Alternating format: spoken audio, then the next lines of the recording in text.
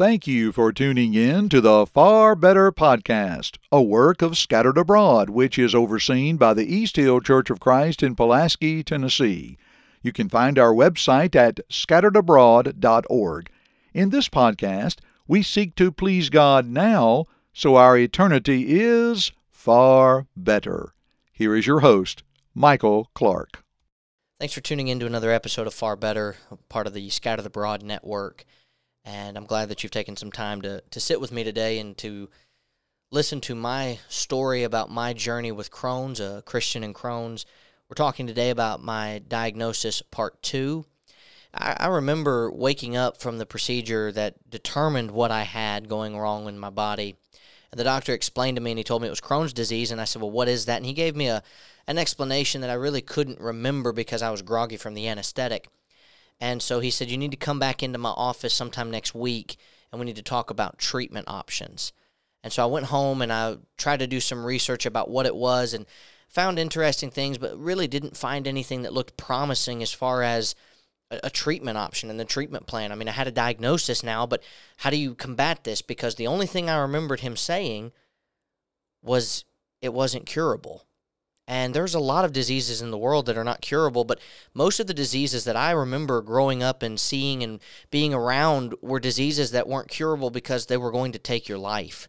And he didn't say that it was going to kill me as long as I got it under control, but that thought and that fear of ALS and some of these other diseases that we know that are out there, that once someone gets them, we look at them as it's a matter of time before the disease takes over the body and just kind of causes the body to wither away into eternity. And so I'm sitting there at 21 years old thinking, now what? What do we do? And so I'm trying to find out as much about Crohn's disease as possible. And I go to meet with the doctor, and he says, I'm sure that you've kind of been looking things up and trying to figure things out. And I said, I am. What about treatment plans? And he gave me some ideas on what I could do for treatment, and none of them seemed exciting.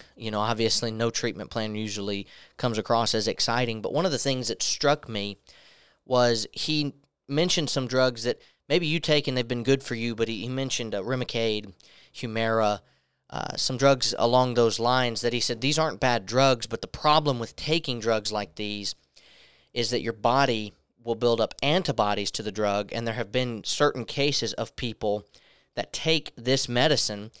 The body gets to a point where the antibodies are built up to resist that drug, and that individual has gotten incredibly sick at times, and sometimes they've died. And so we don't really want to put you on that drug in your case. Now, that's not every case with Humira or Remicade. That's just a specific case with me, and with Crohn's diseases, they try to use that as a last resort with people who have severe cases. And one of the things I remember them telling me when I went to meet with the doctor was I had one of the more severe cases they'd ever seen. That would make sense with all of the pain and agony that I'd been going through physically with my stomach and all of the other issues that come with Crohn's. And so we had at least an idea of what we were going to do, and he told me that basically what you should do is get on a research study. So the diagnosis is Crohn's disease, and your best bet is a research study. Now, we're going to talk about my first research study in the coming episodes after, not this episode, but the next one. And I don't want to, well, the one after that, I don't want to get too much into this, but I do want to just kind of give you an idea of what a research study is like so that when we get to that episode, you're kind of up to speed. A research study is where you go to a facility that is specifically designed to handle your disease, your sickness, and they give you basically free health care for that sickness. And in fact, they give you a stipend a lot of times to cover your gas getting there and getting home. And so you go and you go through all of the process, but there's a lot of hoops and hurdles and all the things you got to jump through to stay on a research study. There's requirements and expectations. And so that was the route he wanted me to take. And I remember thinking as a student in school, that's going to be a tough route to take, but probably the best one because I didn't have a lot of money to shell out for healthcare at that point. And so that was the route we ended up choosing. Now, I want to take you back to what I had mentioned last episode. And it's not easy to talk about. I haven't really explained it to a lot of people, and I don't like acting like it's some big reveal because kind of over dramatizes it, but the fact is, at this time in my life, I was still incredibly bitter toward God, toward the ideas of what the Bible teaches, because I thought it just didn't seem fair that I could get sick. And it's not the first time I experienced something like this where I had gotten an illness or I had experienced someone who was young passing away or getting a sickness and then dying from it. I'd seen that a lot of times throughout my life, but when it happens to you, it hits a little bit closer to home than just seeing someone else suffer in that regard. And so I remember being very bitter, and I didn't do what I was supposed to do. I learned how to do what the Bible teaches me to do, but what I want to spend the rest of today's episode is talking about the appropriate response to suffering. The appropriate response to suffering is found in 1 Peter chapter 5, beginning in verse 1. The Bible says, "The elders who are among you I exhort, I who am a fellow elder and a witness of the sufferings of Christ, and also a partaker of the glory that will be revealed. So shepherd the flock of God which is among you, serving as overseers, not by compulsion, but willingly, not for dishonest gain, but eagerly. Nor as being lords over those entrusted to you, but being examples to the flock. And when the chief shepherd appears, you will receive the crown of glory that does not fade away. And likewise, you younger people, submit yourselves to your elders. Yes, all of you be submissive to one another, and be clothed with humility, for God resists the proud, but gives grace to the humble." Verse 6, "Therefore humble yourselves under the mighty hand of God, that he may exalt you in due time, casting all your care upon him, for he cares for you. Be sober, be vigilant, because your adversary the devil walks about like a roaring lion, seeking whom he may devour. Resist him, steadfast in the faith, knowing that the same sufferings are experienced by your brotherhood in the world. But may the God of all grace, who called us to his eternal glory by Christ Jesus, after you have suffered a while, perfect, establish, strengthen, and settle you. To him be the glory and the dominion forever and ever. Amen." Verses 6 and 7 are really what you have to stop and think about when you deal with suffering. And really verse 5, let's just talk about verse 5 here, the very last part of verse 5. God resists the proud, but gives grace to the humble. Is it really a spirit of humility for me to be angry that I got sick? Was it really fair for me to sit there and act as though I've done nothing wrong, nothing to deserve this? It's unfair for me to become sick, because that's pride. That's me saying I'm better than this. And you might remember in Luke chapter 18 with the Pharisee and the publican, the idea that is listed there of, I am thankful that I'm not like this publican, this tax collector. I'm so much better than he is. I fast twice a week. I give tithes of all that I possess, Luke 18:12. And the tax collector, he's standing afar off, and he won't even raise his eyes toward heaven, but he beats his breast and says, "God, be merciful to me, a sinner." And which man went home justified? Not the Pharisee. The tax collector.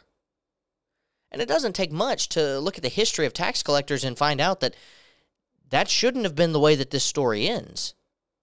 It shouldn't be the case that the tax collector, the very individual that people would have despised and hated, is the very individual that goes home justified, rather than the teacher of the law in the Pharisee.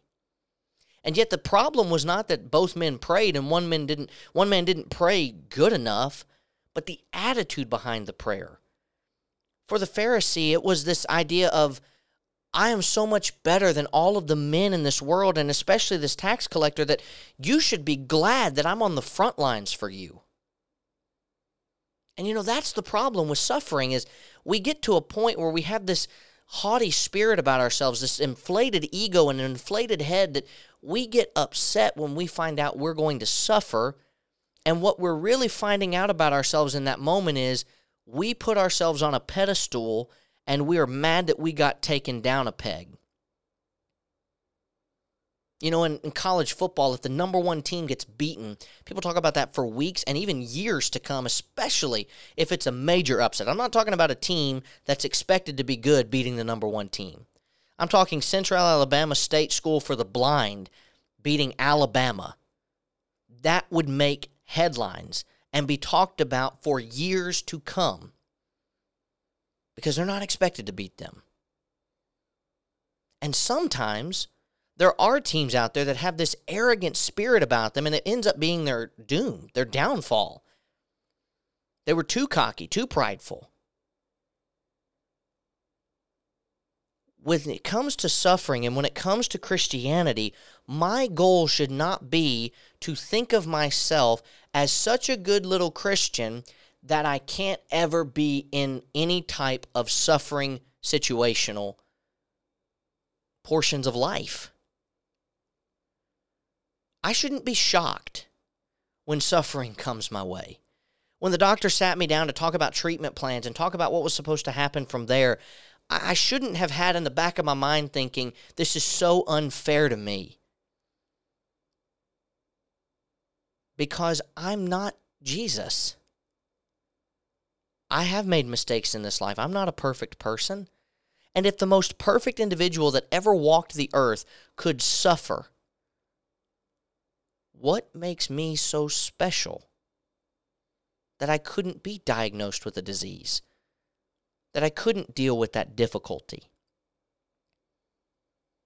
And so we have to have this spirit of humility that I'm going to sit there and say, I am not better than God in that I expect to never suffer. And the second part of this verse that we're studying in 1 Peter 5 is found in verses 7 and 8. Casting all your care upon him, for he cares for you. Stop putting your value in yourself. And I have to stop putting my value in myself. And at that time in my life, I didn't get that. I didn't understand that. I had to change. I had to be far better than what I was. And so do we. I have to start looking to the Father instead of looking in the mirror. The mirror can only do so much, and the person that's looking at that mirror is only capable of doing so much. God can do anything. And that's why any cares of life that come my way, I should cast upon him, because he cares for me. Now, verse 8 says that we're to be sober and vigilant because your adversary, the devil, walks about like a roaring lion, seeking whom he may devour. Doesn't that seem a little disjointed when we talk about it in the sermon realm of church? You know, you almost always hear 1 Peter 5:7 and 1 Peter 5:8 separated. But I was taught in school, and I was taught by people who were very good students of the Bible, that context matters. Why are we told to be sober and to be vigilant right after a section on humility? Because here's a group of people that could puff themselves up in such a way that the devil could come in and they wouldn't even be ready for it. You have to be prepared. I have to be prepared to be tested. We talked about that in James 1, verses 2 through 4. The devil doesn't give you a free pass because you're godly. Look at the book of Job. And so I have to be able to look and watch the devil looking at me and saying, you see the suffering you're dealing with? You see the problems you're facing? You know why you're facing those problems? Because God doesn't care about you. And instead of saying, yes, you're right, say, no, he's the only one who does in this scenario. You want to devour me. God wants to support me. Casting all your cares upon him, for he cares for you. Be sober and be vigilant, because the devil, the adversary, is looking to devour you, and so you resist him. Steadfast in the faith, knowing what? That the same sufferings are experienced by your brotherhood in the world. Am I the only person in the world that got Crohn's disease? I'm not. Are you the only person in the world that's going through what you're going through? Maybe, but the chances are that you're not. That there's other people in the world that are suffering the same way that you are. And if all of us would just apply verse 7 and cast our cares upon the Father and follow what He would have to say, our suffering would seem light. And so the point of all of this is that you will suffer. Maybe you haven't yet. I can promise you, you will. And it doesn't matter how many church services you've attended, how many times you've read the Bible through, how long you've been a Christian. The devil will never look at someone and say they are exempt if he thinks there's a chance that they'll stumble. And he will try everything in his power to get someone to stumble. Suffering is one of his best tools. Be able to resist him by casting our cares upon God. Next week, I'm going to finally explain to you, I hope, what Crohn's disease is. And we'll look at another passage in the Bible to encourage us as we talk about suffering and Christianity. Tune in next week. Thank you for listening to this podcast from the Scattered Abroad Network. If you would like to email us, you can do so at thescatteredabroadnetwork@gmail.com. That's thescatteredabroadnetwork@gmail.com. Remember, you can check the show notes below for all of our social media platform links. Also, don't forget that you can find us on all major podcast platforms, and please leave us a rating or review. We hope and pray that this has helped you grow closer to Christ even though we are scattered abroad. May God bless you.